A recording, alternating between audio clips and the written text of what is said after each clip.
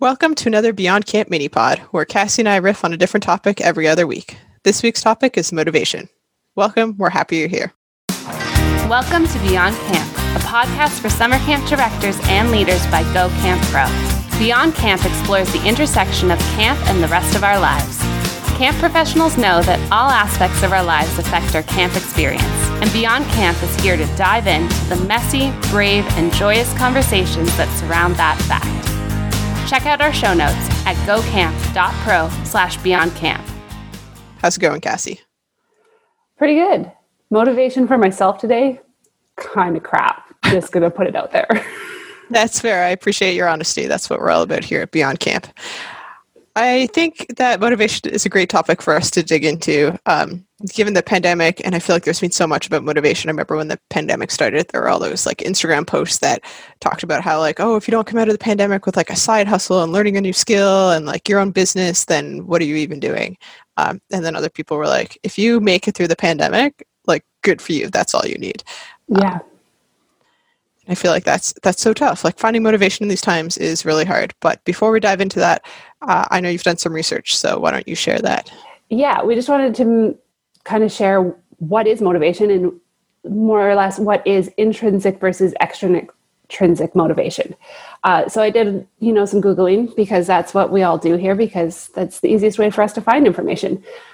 So extrinsic motivation is behaviors or are behaviors that are driven by external rewards or something that's you're motivated because of the outcome that will result from doing the task. So that might be something like financial security, fame, gold stars, perks. But the one that really caught my attention there was fear of failure. Mm-hmm. And then there's intrinsic motivation, which is engagement in behavior because it is personally rewarding or because of the interest and enjoyment in the task itself. So you're looking, words that kind of came up for that were like belonging, curiosity, self-worth, mastery, dedication. So they're very different pockets. Yeah, that's really interesting. I would never have associated fear of failure with extrinsic motivation, but I guess it's the opposite of sort of like fame and recognition, right? Is that fear of failure? It's just like a negative version of it. Extrinsic motivation, I suppose. Yeah. I was really kind of interesting. But when I really thought of it, I'm like, you don't want to appear as if you failed. So you're driven by that appearance of success or that appearance of positive praise. Mm-hmm.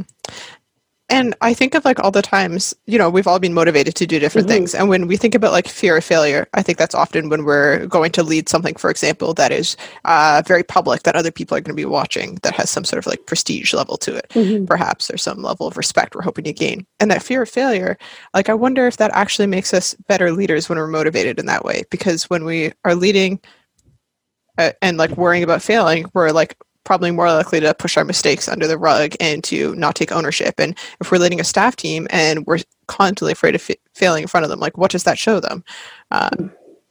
That's probably another mini pod. I'm probably going off on a tangent here, but I just had to share that. No, I love it. It makes me think of a great activity I was taught by a colleague called Trash Ball. And it is all about failure. But I am going to make a note right now, fear of failure coming soon. Perfect. And you can learn more about Trash Ball in our show notes. We'll make sure to drop that in there. And you can learn from the wise Cassie. So we have these sort of like two buckets of motivation. And I imagine that folks are more inclined towards one than the other. But I think that we probably draw from both at different times in our lives. I mean, extrinsic motivation, often a lot of us have to have jobs for paychecks. At least I do. Maybe you are in a position where you don't have to. That sounds delightful. It's not where I am, that's for sure. And especially like during the pandemic, I think a lot of us are probably have taken some jobs or doing some things because we need that money to survive. It may not be like our dream job, but we just have to have it. But we were talking about different things that fit into each of these buckets. And I think when we think of extrinsic motivation, I'm a member of a CrossFit gym. And I think that like is people thrive in CrossFit when they love competition, because in CrossFit, your workout score is always posted on a whiteboard so that everybody else in the gym can see it. I don't love that. I don't consider myself to be a competitive person. I'm there to like socialize, bring my dog, have everybody say how great my dog is, and maybe lift some weights. Like CrossFit actually scares me a little bit. Honestly, like that's publicly fair. Posted. Yeah, and so like it's an interesting motivation, but like that's why people love it, because they need that extrinsic motivation. But I think intrinsic motivation is often like what drives our camp staff. Yes, definitely. And we were talking about this just before we got started, and I was looking at it, and with my new staff team, and I'm not in camping anymore, just to remind everyone, I'm seeing them being a lot more extrinsically motivated, and they love to, like, we have a in-park competition going on, and they're loving it. They're actually working for what we need them to do now, but I have to reward them with something. And like I'm going out to purchase gift cards for those rewards. Nice. And that's not something that I would typically do for camping, because with my camp staffs, they love the motivation that comes from parent feedback and hearing about those things and hearing that those kids achieved a sense of belonging. And that continues to drive them and push them forward. Yeah, and I think just like their sense of desire to like contribute and do something great often drives people. And I also think that these factors, like motivation, will change depending on the stage of life that you're in and the type of job that you're doing as well, right? Like I think, a more service-oriented hourly job might be more extrinsically motivated than a job where you're like living like on site in it all the time. Yeah, and I'm thinking like stage of life too, like students who are saving for post-secondary education. They're going to be more driven to save those funds. Yeah, like it makes me think of tree planters. And I remember when I was in university, I studied outdoor adventure leadership at Laurentian University, and lots of people went off to tree plant. And you would go on to like the company's websites, and they would say, "We really want to hire people who are here for the money, because it's hard work. It's brutal conditions. The bugs are terrible." I never tree planted, just to be very clear. Lots of respect for people who do. I was never one of them. And so they don't want people necessarily who just want to like save the planet, because while that's wonderful, and obviously trees are very important, I care very much about the environment. They want people who are there to make a lot of money, because they'll just work super, super hard, and that will drive them. Which I think is like an interesting way that the companies like recognize what type of motivation works best for their setting. Yeah, I'd never thought of it that way, that's how they advertise and kind of share what it's all about. And like, honestly, like, let's be truthful. If that's what we need is a bunch of people to plant thousands of trees in the middle of nowhere in the bugs, in the rain, money's probably going to be a good motivator. Yeah, definitely. So let's talk about our feelings, Cassie. That's what we're here for, right? That's what we do every week, isn't it? Exactly. So motivation. I said that I feel like I'm not motivated by competition. What do you feel like motivates you? What motivates me? I think it's actually the ability to spend time with family. That's always kind of been something that I enjoy, and that kind of also fills my bucket a little bit as well. And it's maybe a little bit extrinsic / intrinsic, because it's, finding the right place with the right flexibility to be able to have the time to step away from work and spend that time with family and be with them. So part of moving from Alberta to BC was to be closer to family. That makes sense. Yeah, it just kind of, it keeps me moving forward. It keeps me going, having those people closer to me. Makes sense. And I think that you raise a good point that most of our motivation is probably going to be a bit of both, and it's going to be depending on each situation. I think for me, like I said, competition isn't really my thing. Yeah. I think I'm pretty like intrinsically motivated in terms of like I want to contribute and see the world be a better place, which I think like a lot of folks in camping would agree with. Yeah. I think I'm extrinsically motivated by if somebody like takes an interest in my personal growth. So it's not necessarily about like wanting my name in lights somewhere, but it motivates me when somebody like sees my potential and is like, hey, how can we help you like grow, like expand on that and grow your potential? I feel like that is really great for me. So like when Travis reached out and was like, hey, you and Cassie should do a podcast, I was like, wow, yeah, somebody thinks I could do this. Like, let's get into it. Yeah, I remember that moment. And then there was like this moment of fear. Yeah, oh, totally. So I think that's like a bit extrinsic, but then like is paired with my intrinsic motivation to want to help people. And then I think social media likes is an interesting one. I think I'm a bit more of an avid social media user than you, Cassie. I think you have a few more platforms going than I do. Yes, that's fair. And there was a great post on Instagram that was like, what's a new name for a mask? A coffee filter, because, like you're coughing through the filter. Oh my goodness. You're welcome for that. I love that. We'll also put that in the show notes. Anyways, so where's it going? Social media. I think it's interesting because sometimes like my staff would say, and I would hear people be like, oh, if you're feeling down on yourself, like post a photo on social media and like people will give you likes. And I recently posted some photos that my partner and I had taken of us. And honestly, it feels great. Like lots of people have liked them. They were like professional photos done by one of my former staff, and they're beautiful. I will say she did a great job. And people have liked and commented. It does make me feel good.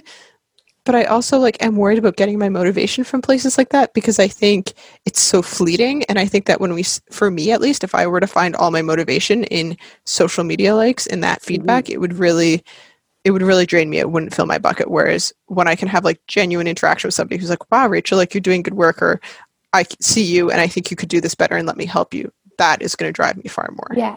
I also, when it comes to like the social media likes and all of that, I wonder how long that motivation lasts from that one like. How long does that give you that drive to do it? Or is that why there's high frequency of posting, because it's then a consistent level of motivation to continue to post and receive likes? Fair. I will say I feel like my motivation was fleeting because the photos that got the most likes had the dog in them, which like is fair. He's adorable, but yeah, that doesn't really relate to me, but maybe that's just my issue. So we're in the pandemic. Obviously motivation is hard to come by sometimes. Yes. How do you get yourself out of those ruts, Cassie? Well, I'm stuck in one of those ruts right now. Honestly, like I'm in a rut where I'm lacking motivation. It's, struggling to just get through the day and continue to move forward. Right now, I'm trying to reestablish routine, even in like a bedtime/morning routine. And I think I need to go back to some of those accountability groups and hold myself accountable to those and make sure that I'm doing the things that I need to do to feel good about myself and where I'm at right now, because like I'm exhausted. Fair. Just our base level of stress is so much higher than it's ever been. And I think that like wears away at your motivation. And yeah, I also find I'm exhausted. My partner's like, why are you so tired? You're sleeping all the time. And I was like, I know, I've been going to bed at 9:30. I don't know what's wrong with me. I'm just exhausted. I think it's just, the state of the world wears on us. I would totally agree. It's just like, I can't determine why I'm so tired. I sleep a normal amount of time, what's expected. And yet I wake up and I'm just like, can I go back to bed now?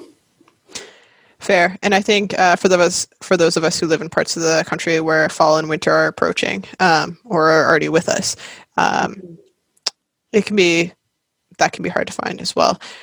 We're almost out of time here, but when I think of my motivation when things are tough is I have to go back to the drawing board and I like bust out a to-do list and I put really little things on it, like send a few emails, do a little bit of this, and it helps me just check things off. It also helps when I'm not being really motivated by the work that I have to do. If I have to do a lot of admin tasks, which don't excite me, I know some people are really thrilled by that. All the power to you.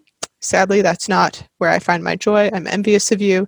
So I just take it back to the basics. A little to-do list, things that are manageable, just forcing myself to sit down and tick them off. And just riding those waves, like you're not always going to be super motivated to do everything. I love that method. I use the 3-item checklist. Like there's 3 things on my to-do list for the day. If I can do those 2-3 things, that was a successful day.